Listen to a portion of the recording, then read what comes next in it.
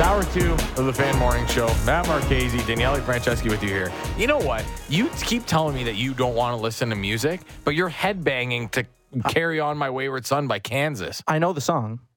I'm aware of what the song is, but it's more so because it's also a wrestling theme that I've become familiar with. Whose wrestling theme is this? Am I allowed to say it? I don't think so. Different company. The Young Bucks. Yeah, you said it, not me. Different promotion, but that's, the Young Bucks. In 2025, nobody in Canada is going to have the rights to anything. So, I mean, don't worry about it. If I'm not mistaken, Netflix got Anyway, it doesn't matter. Well, however, for the next little while, make sure you still watch it on Sportsnet. SmackDown on Sportsnet and the 360. programming has been great, by the way. It's good programming on Fridays and Mondays. You got to love it. So tune in. So you watch a lot of wrestling. I do. By the sounds of it. I still follow. Yeah, I still follow. Absolutely. I follow the stuff on Instagram and whatever. Like, I know what's going on. Sorry, I'm clicking my chair. I'm very anxious. So I know what's going on. I make you anxious. Yeah, that's it. No, my wife just sent me a picture of what my daughter's doing right now. It makes me very anxious. All right. Because I know I have a mess to clean up when I get home. So we will get to some Leafs talk. Just a second here. So I watch a lot of the big pay-per-views. Mm-hmm. Like, I'll watch Rumble. I'll watch WrestleMania, Survivor Series, all that stuff. The day-to-day stuff, like, there's just too many. And if I was watching wrestling instead of watching TV with her when there's not a hockey game on or a basketball game or baseball or whatever, that wouldn't go over very well.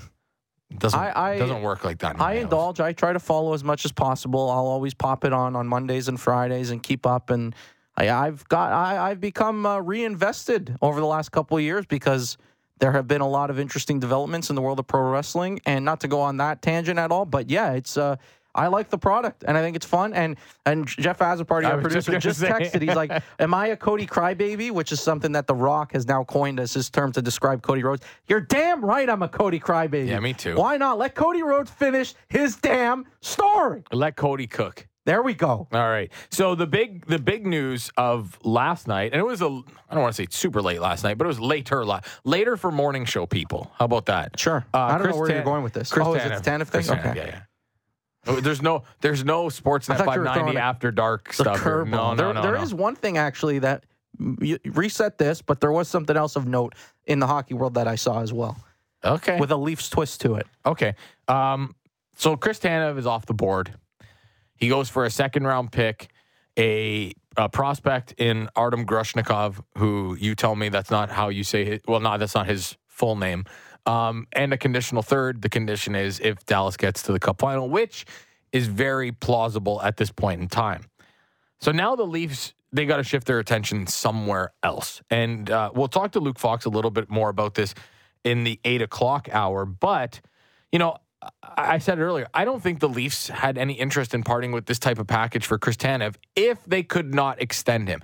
If they could extend him, we're having a different conversation. And I think he was amenable to an extension with Toronto. I spoke to someone who said he would be willing to come to Toronto and play here. He's a Toronto guy. And some people say, well, that's obvious. Well, not everybody who's from Toronto wants to come play in Toronto. Let's not forget that. Hello, Rick Nash. So I think that there's still an opportunity if the Leafs do not get someone with term to bring in Chris Tanev in the offseason. Mm-hmm. But I don't believe that without an extension that they would have had any interest in this type of package for Chris Tanev. I think that's a fair assessment. And maybe that is part of what the negotiations entailed from Brad Treliving's perspective is, okay, unless I have some level or some degree of certainty that we can retain him beyond this season and sign him to an extension, why would I part with meaningful assets when in a few months' time, even if I am still interested in the player, I can just go out in free agency and potentially pony up a bit of a multi-year deal and we can bring him in on our own terms. So I do think that factors in. The question now becomes, all right, well, what's your pivot? What's the big pivot move now for the Toronto Maple Leafs and how do they adapt? And I think that's where things are quite murky because, as we know, the market isn't ripe with a bunch of preeminent marquee targets that at least we've heard of, guys, especially on the right side. That was a key thing there with Tanev is a right-handed defenseman. I know Adam Larson's name has been tossed around. David Savard's name has been mentioned as well, which I think he'd be a really fun, interesting fit. But That being said, those are guys that also still have, and in the case of Savard specifically, still has another year left on his deal. And as such, that's probably going to cost you more. Like, we're talking about the acquisition cost for a guy who's an expiring contract, a pure rental. Well, what would it cost you to go out and get somebody that, whether it's 1 year or multiple years left on their current contract, to go out and get that kind of player that you can add to your blue line that might factor in for not just this postseason run, but what you would hope for it to be multiple years of service in a Toronto Maple Leafs uniform. It's interesting to me, but there is a clear need, and Luke Fox even wrote about this yesterday, and I'm very curious to touch on it with him. But he wrote about it like their biggest flaw is becoming painfully obvious. It's the fact that they're extremely left-handed heavy right now on that blue line, and they're running out of options, and they also don't have a fit for Morgan Rielly. Those are the key areas of concern right now for the Leafs. So I had a few defensemen that I had circled. So here's the first two that are pending UFAs, and these names have been out there. Matt Dumba and Ilya Lyubushkin are two pending UFAs that I think that they would have interest in at this moment in time. The Matt Dumba thing is so fascinating to me because they knew that they had a need for a right shot defenseman to play with Morgan Rielly, or at least, we kind of had that feeling because the Rielly and Brody thing has not worked out. Even last year, it didn't work out to the point where they had to go out and get Luke Schenn. They signed John Klingberg to play on this defensive unit, and I never saw the fit there because it did feel like there were a bunch of guys that were kind of like John Klingberg was never playing with Morgan Rielly. He was a redundancy on the line. And that's why, I know why they did it, and I was told why. It was because they felt that if they could move the puck better out of the zone, that they wouldn't have to be in their zone as much. Which the thought process is correct. Okay. But you still need someone who's going to play defense. That's part of the issue. John Klingberg is a very good puck mover. If he's but such a mover of people and a mover of your anxiety levels to something through the roof when he's in his own zone. Yes, he's definitely a mover. If he's such a great puck mover, maybe he should be a forward then. It's called defenseman for a reason. Yes, I agree. You're defending more than you are playing on the offensive end of the ice and trying to be a threat in that area of the game. Which is why the Matt Dumba thing made so much sense. Yeah, I agree with that. And he ended up making a little bit less than what John Klingberg did. It was very minute. But the point is it was less. And so that's the one that kind of didn't make sense. And Matt Dumba was available for a long time. They could have easily had Matt Dumba, and they could have offered him the same 1 year, $4 million deal as they offered John Klingberg. Now he's available, and it might cost you an asset. So I wonder if they just don't circle back because it's kind of like we're going to try and cover up the mistake that we made in the offseason. I can't imagine that they do that. But if you think that he's going to be the guy that helps, make Morgan Rielly better, then you make that deal. Ilya Lyubushkin we're familiar with here when he was dealt to Toronto a couple years ago. And he's in Anaheim right now. He's a pending UFA. That would be a guy with some familiarity with the system, so it does fit. Now, the guys with, a year left on their deal after this year, you mentioned two of them, Adam Larsson, David Savard. Okay, those two guys make a lot of sense. There's one guy who is plying his trade in San Jose that is a right shot defenseman that has lots of playoff experience, that plays a little bit physical. He's a decent puck mover. Jan Ruda. Is a guy with a cap hit less than $3 million. Former Pittsburgh guy, if I remember. Former Pittsburgh. Yeah. He played with Tampa Bay. That's right. If I'm not mistaken, he won a Stanley Cup with Tampa Bay. So there's experience there.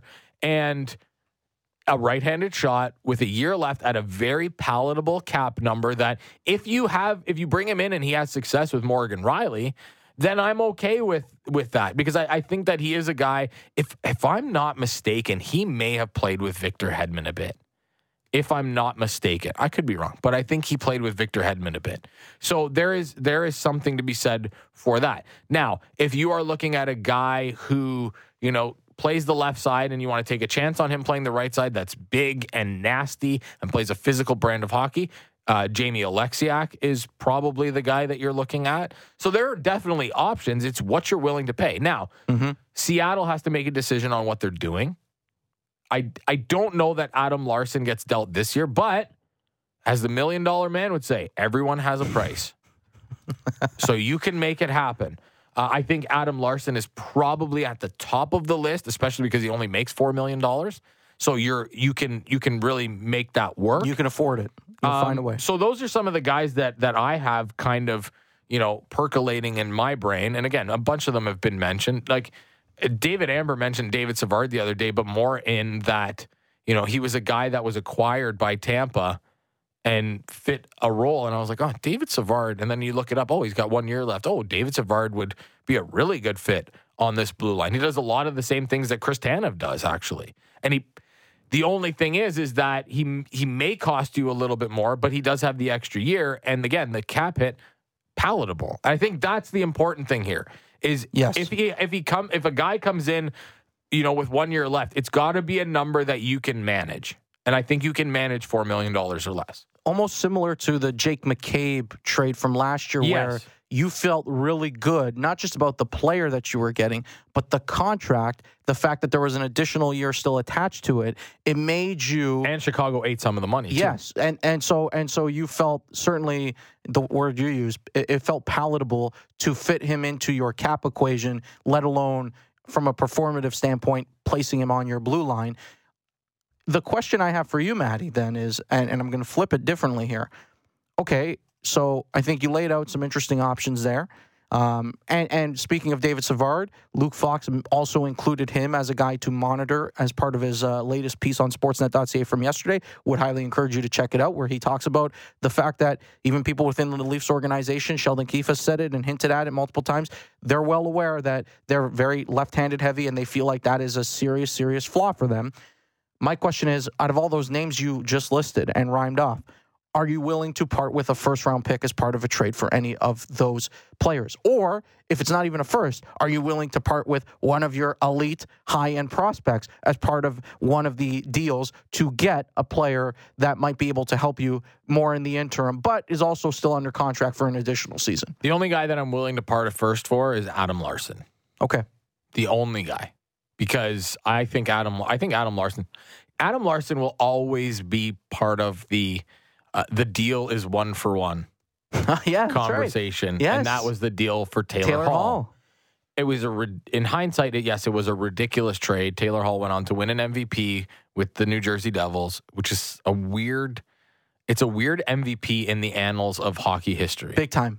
Probably will never happen again. Yeah, like it's something like that will never happen again. It's a weird one for me. But anyway, point being is that I think Adam Larson has proven that he can be a steady influence. And he does, he doesn't have a ton of offensive upside, but he's got more than some of those other guys. So at least you get that along with it. So he's not a complete stone finger on the ice. Like he's not a guy that's just, clubbing along. He's not like Ilya Lyubushkin.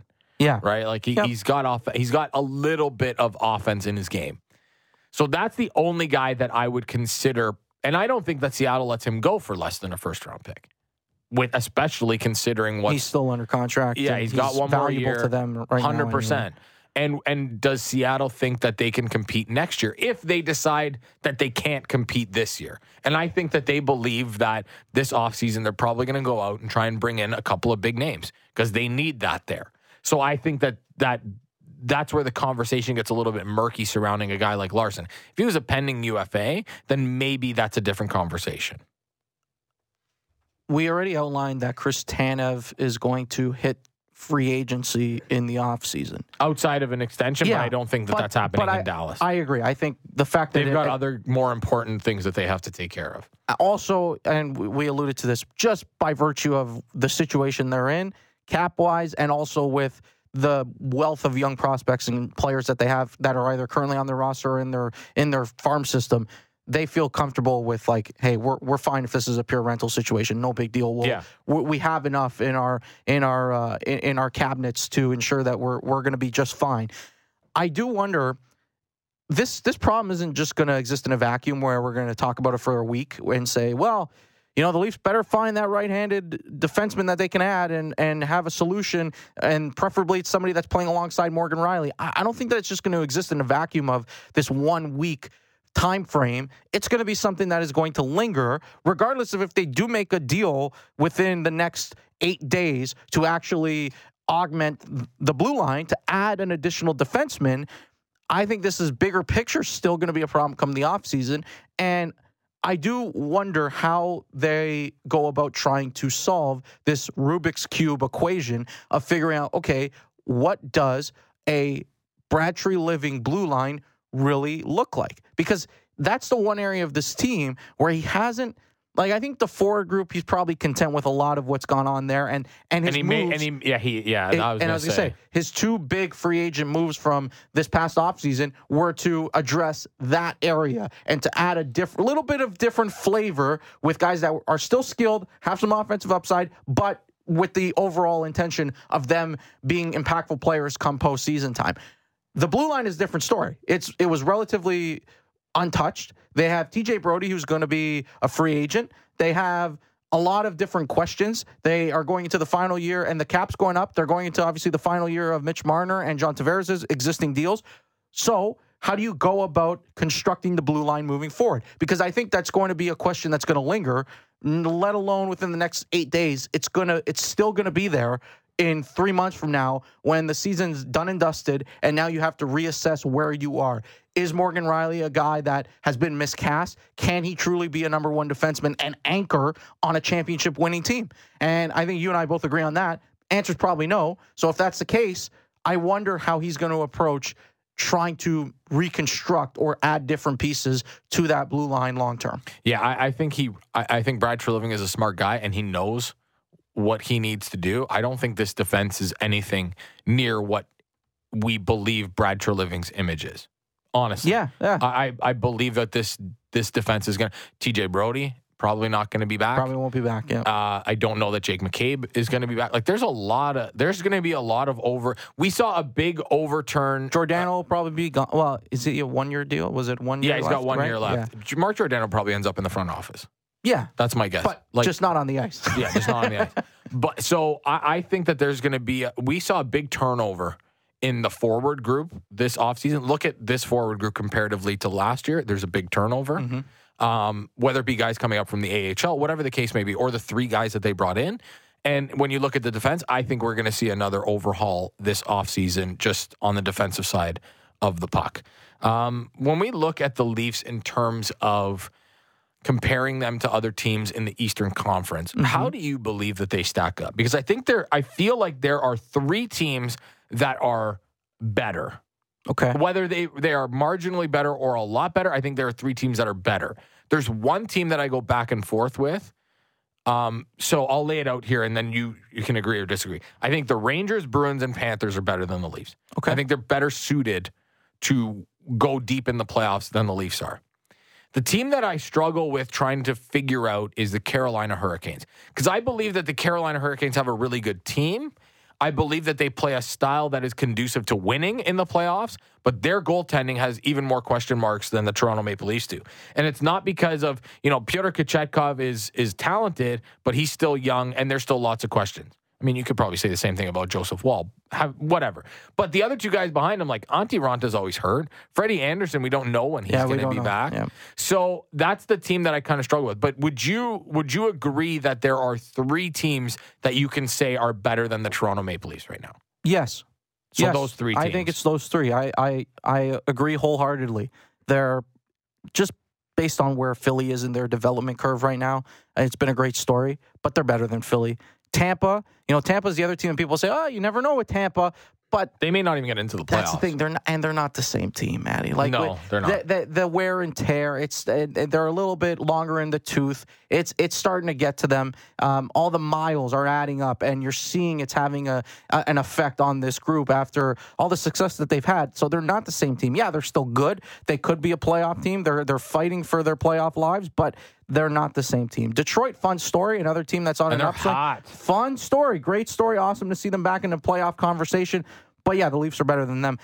Carolina, if they had maybe a more concrete solution in net, and if there was an extended run of even Freddie Anderson being in there, and we saw a guy that looked competent, then maybe we would feel better about it. But I would still be more comfortable and confident in the Leafs than Carolina, given that situation right now. I think it's those 3 teams. I totally agree. And now, can the Leafs beat any of those teams in a best-of-7 series? They absolutely can. They definitely can. Do I see a scenario where they're going to play, for example, if they wind up facing Florida again? would I be, as a betting man, the betting man that I am, would I be putting money down on the Leafs to beat Florida? Probably not. Probably not. Here's where this is where when I look at those three teams that I believe are better than Toronto, I look and say, I think the Rangers, I know the Rangers have a better defensive group, and I think they have the higher upside in net with Shesterkin, and Jonathan Quick's been really good this year. The Bruins have a much better defense than Toronto does, and you can start either Allmark or Swayman, and you're way more comfortable than you are with Toronto's goalies. Mm-hmm. I could say the same thing about the Florida Panthers. Their defense is better.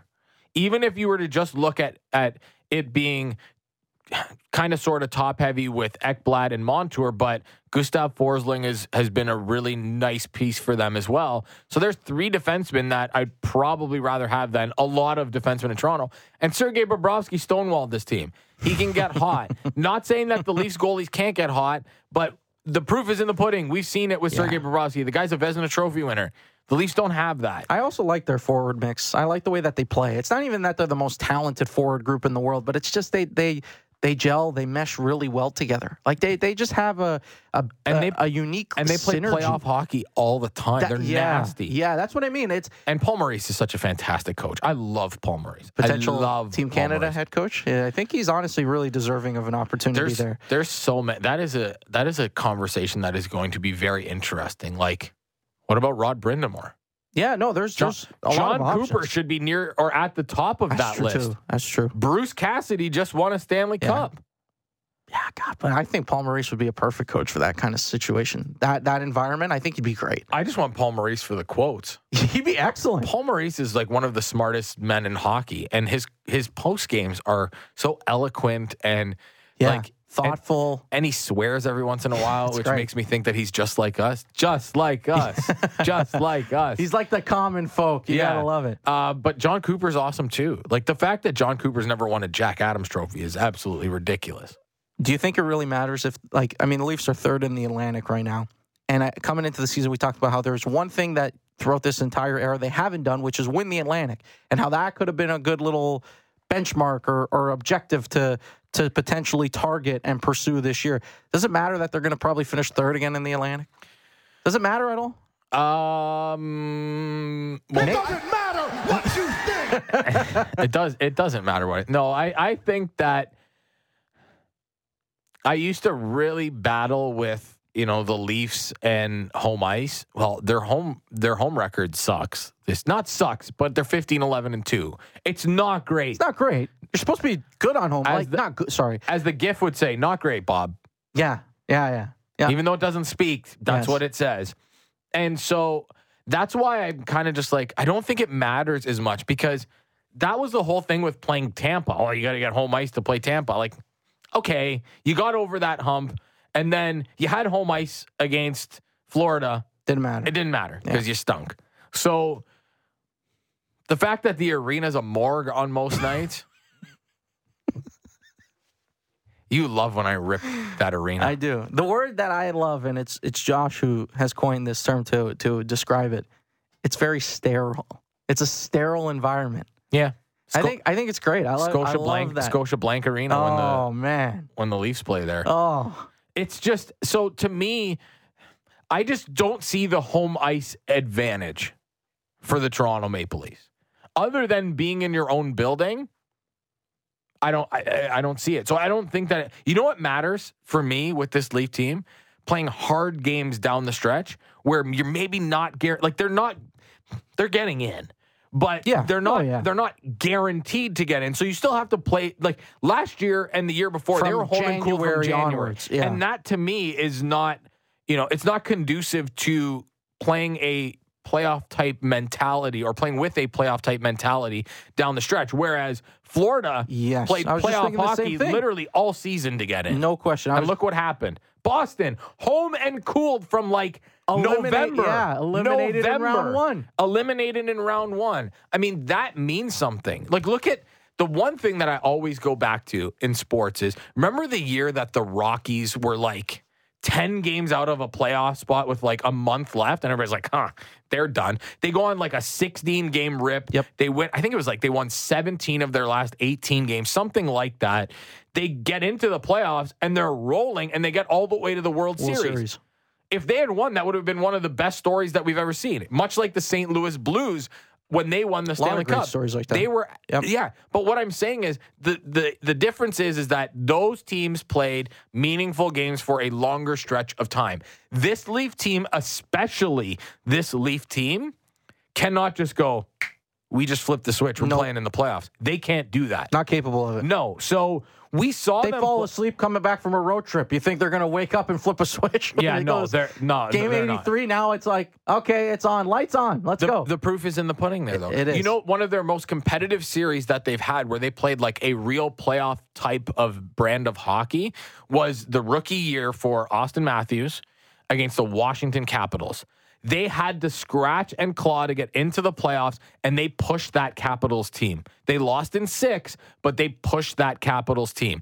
That's where, to me, the proof is in the pudding with this group. When they play low-calorie games in February and into March, and then come April when the playoffs roll around, I don't see where this team has had any success with that. Not that it's a strategy. Sometimes you're just better than everybody else. But I think the fact that the gap has closed a bit, where teams in the East are getting better, and the Leafs have kind of, from a regular season perspective, have kind of come back down to the pack a little bit. I think that benefits them. Because I think if you play those hard games where you're not guaranteed to get in, that's where I think the difference gets made.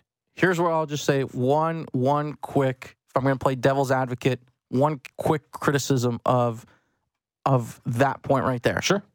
They've never won the division anyway. Like, they've technically been in this position. Now, has their playoff fate been more secure? Team, Florida and Tampa I agree. and Boston have all been really good in that stretch. Their playoff fate has always been fairly secure during that stretch. Without winning the division. Right? Yeah. Without winning the division. But it's not like they were in a different world. The only year where you could point to that is the weirdo Canadian division year, where they were by far and away the best team in that division. How did that work out for them? Exactly. But aside from that, though, it's not like they've every year, okay, well, we're not going to put the Atlantic Division banner up, even though they probably would if they did. If they won the Atlantic, they would 100% do it. Are you kidding? It'd be a whole thing. But I'm just saying, it's not like that's the picture we're painting here. So they still had the pressure of not necessarily being guaranteed a playoff spot traditionally, because they were the 3 seed in the Atlantic for many years. Yeah. We got to take a break. More Leafs talk with Luke Fox at the top of the next hour. But when we come back, he's the former Blue Jays GM, former executive with the Mets, the A's, and the Giants. And he's got a new podcast, The Brushback with JP. JP Ricciardi will join us when we come back. You're listening to the Fan Morning Show on Sportsnet 590 The Fan. Big guests and bigger opinions on everything happening in Leafsland. Real Kipper and Bourne. Be sure to subscribe and download the show on Apple, Spotify, or wherever you get your podcasts.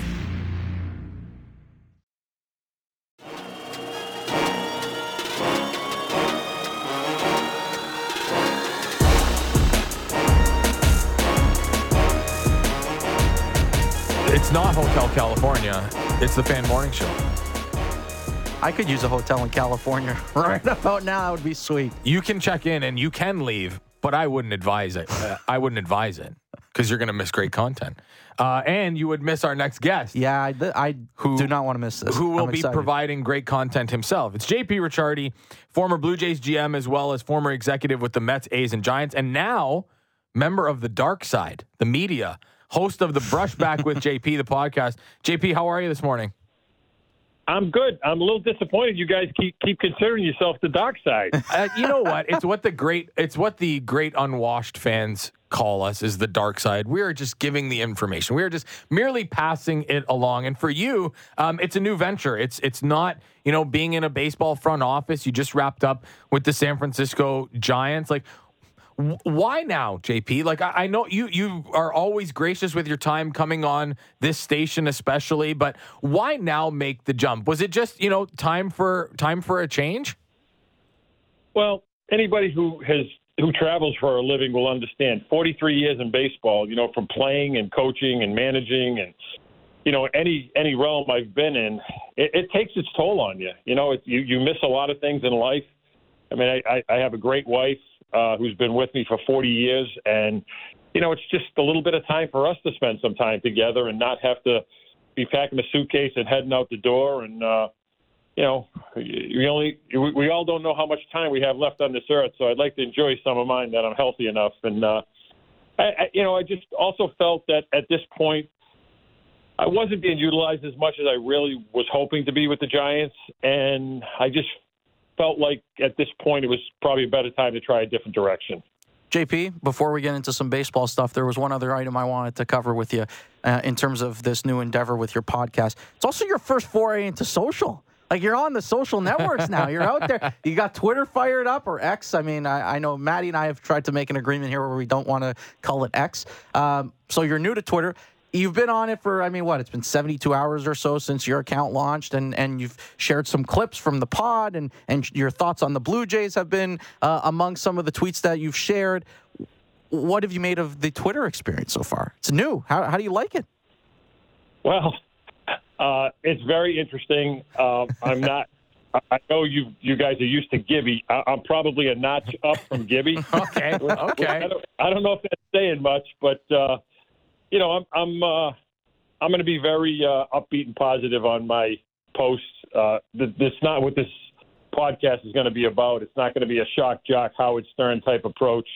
We're going to talk about the great things about the game and promote the game and talk about the current events and talk about the inside of baseball that most people don't see. So, we're going to post it and do whatever we have to do to make people aware of what's going on. So far, so good. I don't really spend a lot of time on it personally, but I know it's an avenue today that you have to use to touch people. So, we're going to, like I said, we're going to do it, but we're going to do it in a positive way. It's a question I'm always curious to hear the answer to from people that either like you or people who are first just their initial foray and experience in that sphere, because there are so many people, myself included, that are just completely inundated with social media and the information that we get from there all the time, 24/7. So I'm always curious. I find it refreshing to hear the perspective of somebody that's just kind of seeing it for the first time or getting a feel for what that is like. In your first answer there, when we were talking about the podcast and sort of the genesis behind it, you referenced your time with the Giants. And in preparing and researching for this interview yesterday, I had a thought that popped into my head, and I was curious to get your opinion on it. We've seen how the game has steadily evolved over the last 10, 15 years. Analytics playing such a prominent role in today's game. And as somebody who has previously sat in the seat of being a Major League GM, a Major League Baseball GM, especially, namely, of course, here with the Toronto Blue Jays during your tenure, what's sort of the biggest evolution that you've experienced when it comes to that role in that position? How has the list of responsibilities potentially expanded or changed or adapted over the last 10, 15 years that you've been in this business? Well, that's a loaded question in a lot of ways. I would say that what's changed the most is the dynamics of front offices. I think they have changed in a sense that they are more analytically driven, probably run by more people with not a traditional baseball background. There's more, for lack of a better word, non-baseball people now running teams that did not come up the way the people in my generation did, who were usually ex-minor leaguers, ex-major leaguers, scouting, player development background, and kind of worked your way up and learned the steps along the way. And now it's very, very sterile. I don't think there's a lot of fun in our game. I think someone had a great quote the other day about our business. It's not the circus I'm going to miss; it's the clowns. And I think it's the clowns that made up our business, the characters, and we've lost that. We've lost what baseball used to be about. It used to be about personalities. It used to be about relationships. I hear the buzzwords all the time: inclusiveness. We're going to be more open. We're going to be that. I don't think baseball could be further from the truth. I think most front offices today are buttoned up. There might be one or two people who are making decisions, I don't think scouting directors have the say they used to have. I don't think farm directors have the say they used to have. So it's changed in that way dramatically. And I think we've pushed out so much of the people that represent experience in our game that actually have pelts on the wall that can come back and tell you where they were successful and where they failed. And that's out the window now.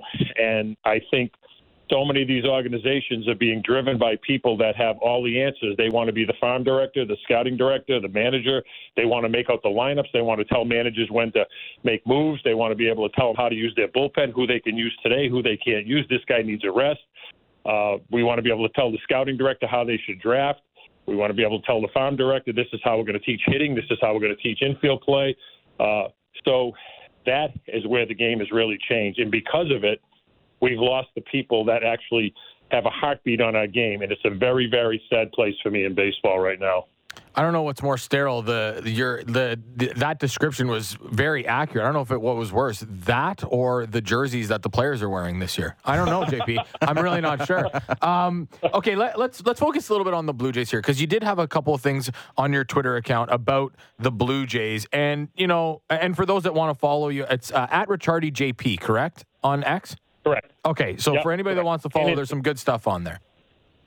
Thank you. And so, the guy that we always come back to seemingly every single year, especially over the last few years, is Vladdy Guerrero Jr. And when we talk about the offense and where this offense is going to go, it's going to be led, hopefully, by Bo Bichette and Vladdy Guerrero Jr. We know, or at least we're pretty sure what we are going to get with Bo Bichette. But when it comes to Vladdy, and you've watched him, you've seen what he's done over the course of his career, we've kind of seen him plateau here a little bit. Are you of the belief that from what we've seen from him outside of that 2021 season, which was an MVP caliber season, is this the norm of Vladdy, or do you still think that he has that MVP caliber offense in him? I really do. I think he's too good a hitter with too many pluses on his side offensively. Off the top of my head, how old is Vladdy now? 25, 26? 25, I think. Yeah. 25. He's still a puppy. I mean, we got Jason Tatum in Boston, who's 25 years old, and he's played 7 years in the NBA. And, people forget he's only 25 years old. So I think in Vlad's case, he's been in the big leagues a long time. It would not surprise me if between ages 25 and 32, he has one or two MVP years in there. I think he came to the big leagues young. He's a bit of a free swinger, but he's got excellent bat-to-ball skills at times, and he's got power. So there's too many pluses in his game that lead me to believe that he's going to be nothing short of a very, very productive offensive player. And I think if he can get guys in front of him on base, that's going to be a byproduct of him being able to drive runs in. But he's just too good of an offensive player. I think what's happened in Toronto is they're so used to seeing Vlad, and they have such high expectations of him that sometimes, he lets them down because he doesn't hit all the expectations. But that's a very, very good offensive player. I think now coming into the prime of his career, I would not be surprised if the next few years he absolutely takes off.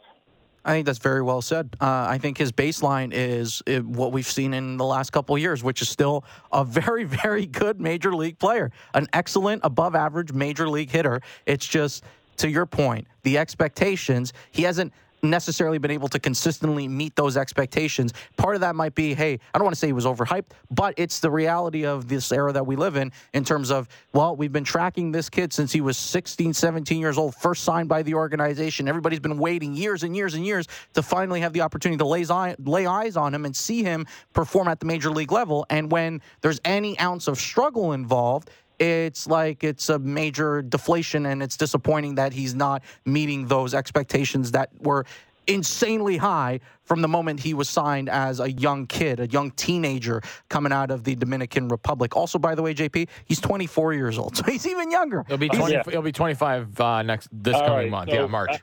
That's even. It puts it even more in perspective. This kid is going to be an exceptional Major League Baseball player. I just hope for Toronto's sake they're able to keep him in Toronto because his prime is still coming up. And I think I would not be surprised if he took off this year, and I would not be surprised over the next 5 years if he's not one of the most elite players in the game. Okay, so that's a perfect segue because that's sort of where I wanted to trend next when it comes to Vladdy and also looping Bo into this because those are obviously the two major pieces of this core here in Toronto, and both guys are set to become free agents after the 2025 season. So they've got 2 years of service time left and control left here with the Toronto Blue Jays. I think it's interesting. This season feels really critical in terms of their competitive timeline because you probably don't want to go into a situation where you have both of those guys in the final year of their contract in 2025, and it might feel like a bit of a lame duck season from that standpoint. So if you're in the shoes of Ross Atkins, how do you go about approaching some of those discussions internally and the negotiations with their representatives when it comes to figuring out who might be, if it's possible, A, to keep both of them, or which of the two might be more realistic to keep long term? Well, I think the first question is you have to go to ownership and say, do you want to do this? And if ownership says, what do you think the commitment's going to be? And you have to lay it out, X amount of dollars. Is Bo Bichette a Bobby Witt contract?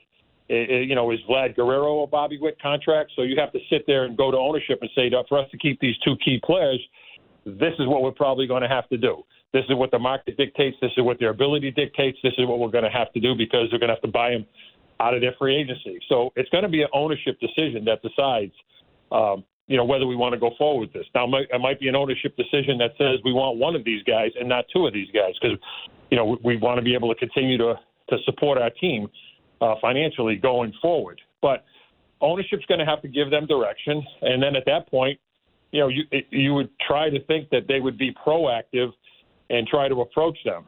I think the one challenge is they're both young. I think in Bichette's case, obviously he's American. He may say, I want to see what other opportunities available in the States. Me personally, I think Toronto's one of the greatest cities in the world, and I love Toronto. And I think players, once they get to Toronto, realize how great it is. So maybe that works in his favor in the sense that he's had experience there. But all these guys have egos. Don't forget that. They all realize that, someone else is going to offer them something. They all want to know what the market is like. And I think that's the challenge when you're not proactive in trying to get these guys. You can't let them get the free agency because if they're close, like you said earlier, they're going to want to dip their toe in the water and see who else is out there and what they're offering and what opportunities, I have. So, they're great challenges to have, but they are challenges because everybody's got an agent that's telling them this team might be available. I've always found this. When players are coming up, their number one drive is to get to the big leagues. They get to the big leagues. Their number two drive is to make as much money as they can. Once they make as much money as they can, their third drive now becomes, I want to play for a winner. And that just seems to be the way players fall in line from a standpoint of their career. Once they're financially sound, they sit there and say, I want to find a place that's a winner. So I think in both Bichette and Guerrero's case, they're going to want to know what Toronto's commitment is to continue to try to put a winning product on the field. A quick one before we let you go, JP. When you speaking of that, that winning organization, when you look at this team as constructed, do you look at this team and say that could be a winner because offensively they were pretty bad. Let's face it, last year their pitching staff was great. Do you see a team that could, be dangerous this year, or do you see a lot of they could be, but I can't really see the high end impact that this team is going to make? I like the team. I like the team a lot. I think the keys for this team are going to be Bo and Vlad, and they're both great. I'm big fans of both of them. I think they're going to rise to the occasion. The pitching staff is going to have to post. They're going to have to get 150 to 200 innings from those five guys. I don't think they have a lot of depth behind them, but they've got a very, very formidable staff. Someone's going to have to step up and be the ace. I think it could be Gosman. But I think if the staff can stay healthy, and I think if they can post, and maybe at the trading deadline, if something goes wrong with the staff, they add somebody, there's no reason this team is not capable of winning the American League East. Now, I know it's a tough division. It's still the toughest division in baseball. But I think health and consistency from their pitching staff that keeps them in games is going to be the key to their success. But I like the team a lot. And, listen, barring injury, one of those guys go down. But that's the same with every team. If someone goes down, no one has the resources to fill those guys in. I know Brown's got a couple of arms behind them in the younger kids, but it's not the same with the younger kids as it is with the veterans. So I do like the team. I think they're going to have a fun year in Toronto. We're hoping that from this perch over here. I'll tell you that much. JP, thanks so much for taking some time this morning. Really appreciate it. Good luck with the podcast. It's The Brushback with JP, and we're looking forward to checking it out. Thanks a lot, man. Okay, thanks for having me, guys. Take care. There he goes. JP Ricciardi, former Blue Jays GM, also former baseball exec with the Mets, A's, and Giants. And, of course, like we mentioned, The Brushback with JP. Toronto Blue Jays baseball on Sportsnet or streaming on Sportsnet Radio as the Phillies come to TD Park in Dunedin. First pitch scheduled for just after 1 p.m. Time now for Wake and Rake, presented by Sports Interaction, your homegrown sportsbook, 19+ bet responsibly. We're looking at the Leafs taking on the Arizona Coyotes tonight. The Leafs minus 250 on the money line. The puck line minus 1.5. Toronto. The over and under set at 6.5. Coyotes not been good. 10-game road losing streak. Down at the bottom of the Central. The Leafs 33-17-8. 8 wins in their last 10 games. But we know about the struggles at home of 15-11-2. Daniele Franceschi, who is 3-0 this week on his picks. The Savant. Where are you leaning tonight? Play the total, Matty. You like that total? I'm going to take the over. I'll play the total. I think we can see some goals. And as much as like Ilya Samsonov's been good since returning and rejoining the Leafs regular. Or do we see Joseph Wall? Well, that's a great discussion point that we have not hit on that. I've been advocating for that all week long. This is the perfect time. Nevertheless, if it is Samsonov, he's been good. He's been as steady as you can possibly want him to be. Still gives up. He's still got a propensity to give up some goals. And Arizona is lost, Matty, 13 straight games coming into this one. Yeah, it's not very good. So I think we could see some goals. I'm not a fan of like playing the spread or the puck line or the money line here. No. So give me the total. I'll take the over. That'll be my play. I will join you on the over. I will also say I'm going to take the Leafs on the puck line. That was the performance on Tuesday night. I get skittish with them, though. I know, and Arizona has had a lot of success in Toronto. I think the Leafs come out piss and vinegar tonight. Austin Matthews scores 2. I think we're rolling the train. The train back to 80. It's probably closer to 75, but whatever. I think the Leafs. So. Daniele takes the over. I'm taking the over as well. I'm also taking the Leafs on the puck line. That was Wake and Rake, presented by Sports Interaction, your homegrown sportsbook, 19+. Bet responsibly. More Leafs talk when we come back. The great Luke Fox from Sportsnet will join us. We'll talk about the goaltending question. We'll talk about the potential bounce back and what the Leafs do now that Chris Tanev is off the board. All that and more when we come back. It's the Fan Morning Show. Matt Marchese, Daniele Franceschi. You're listening on Sportsnet 590 The Fan.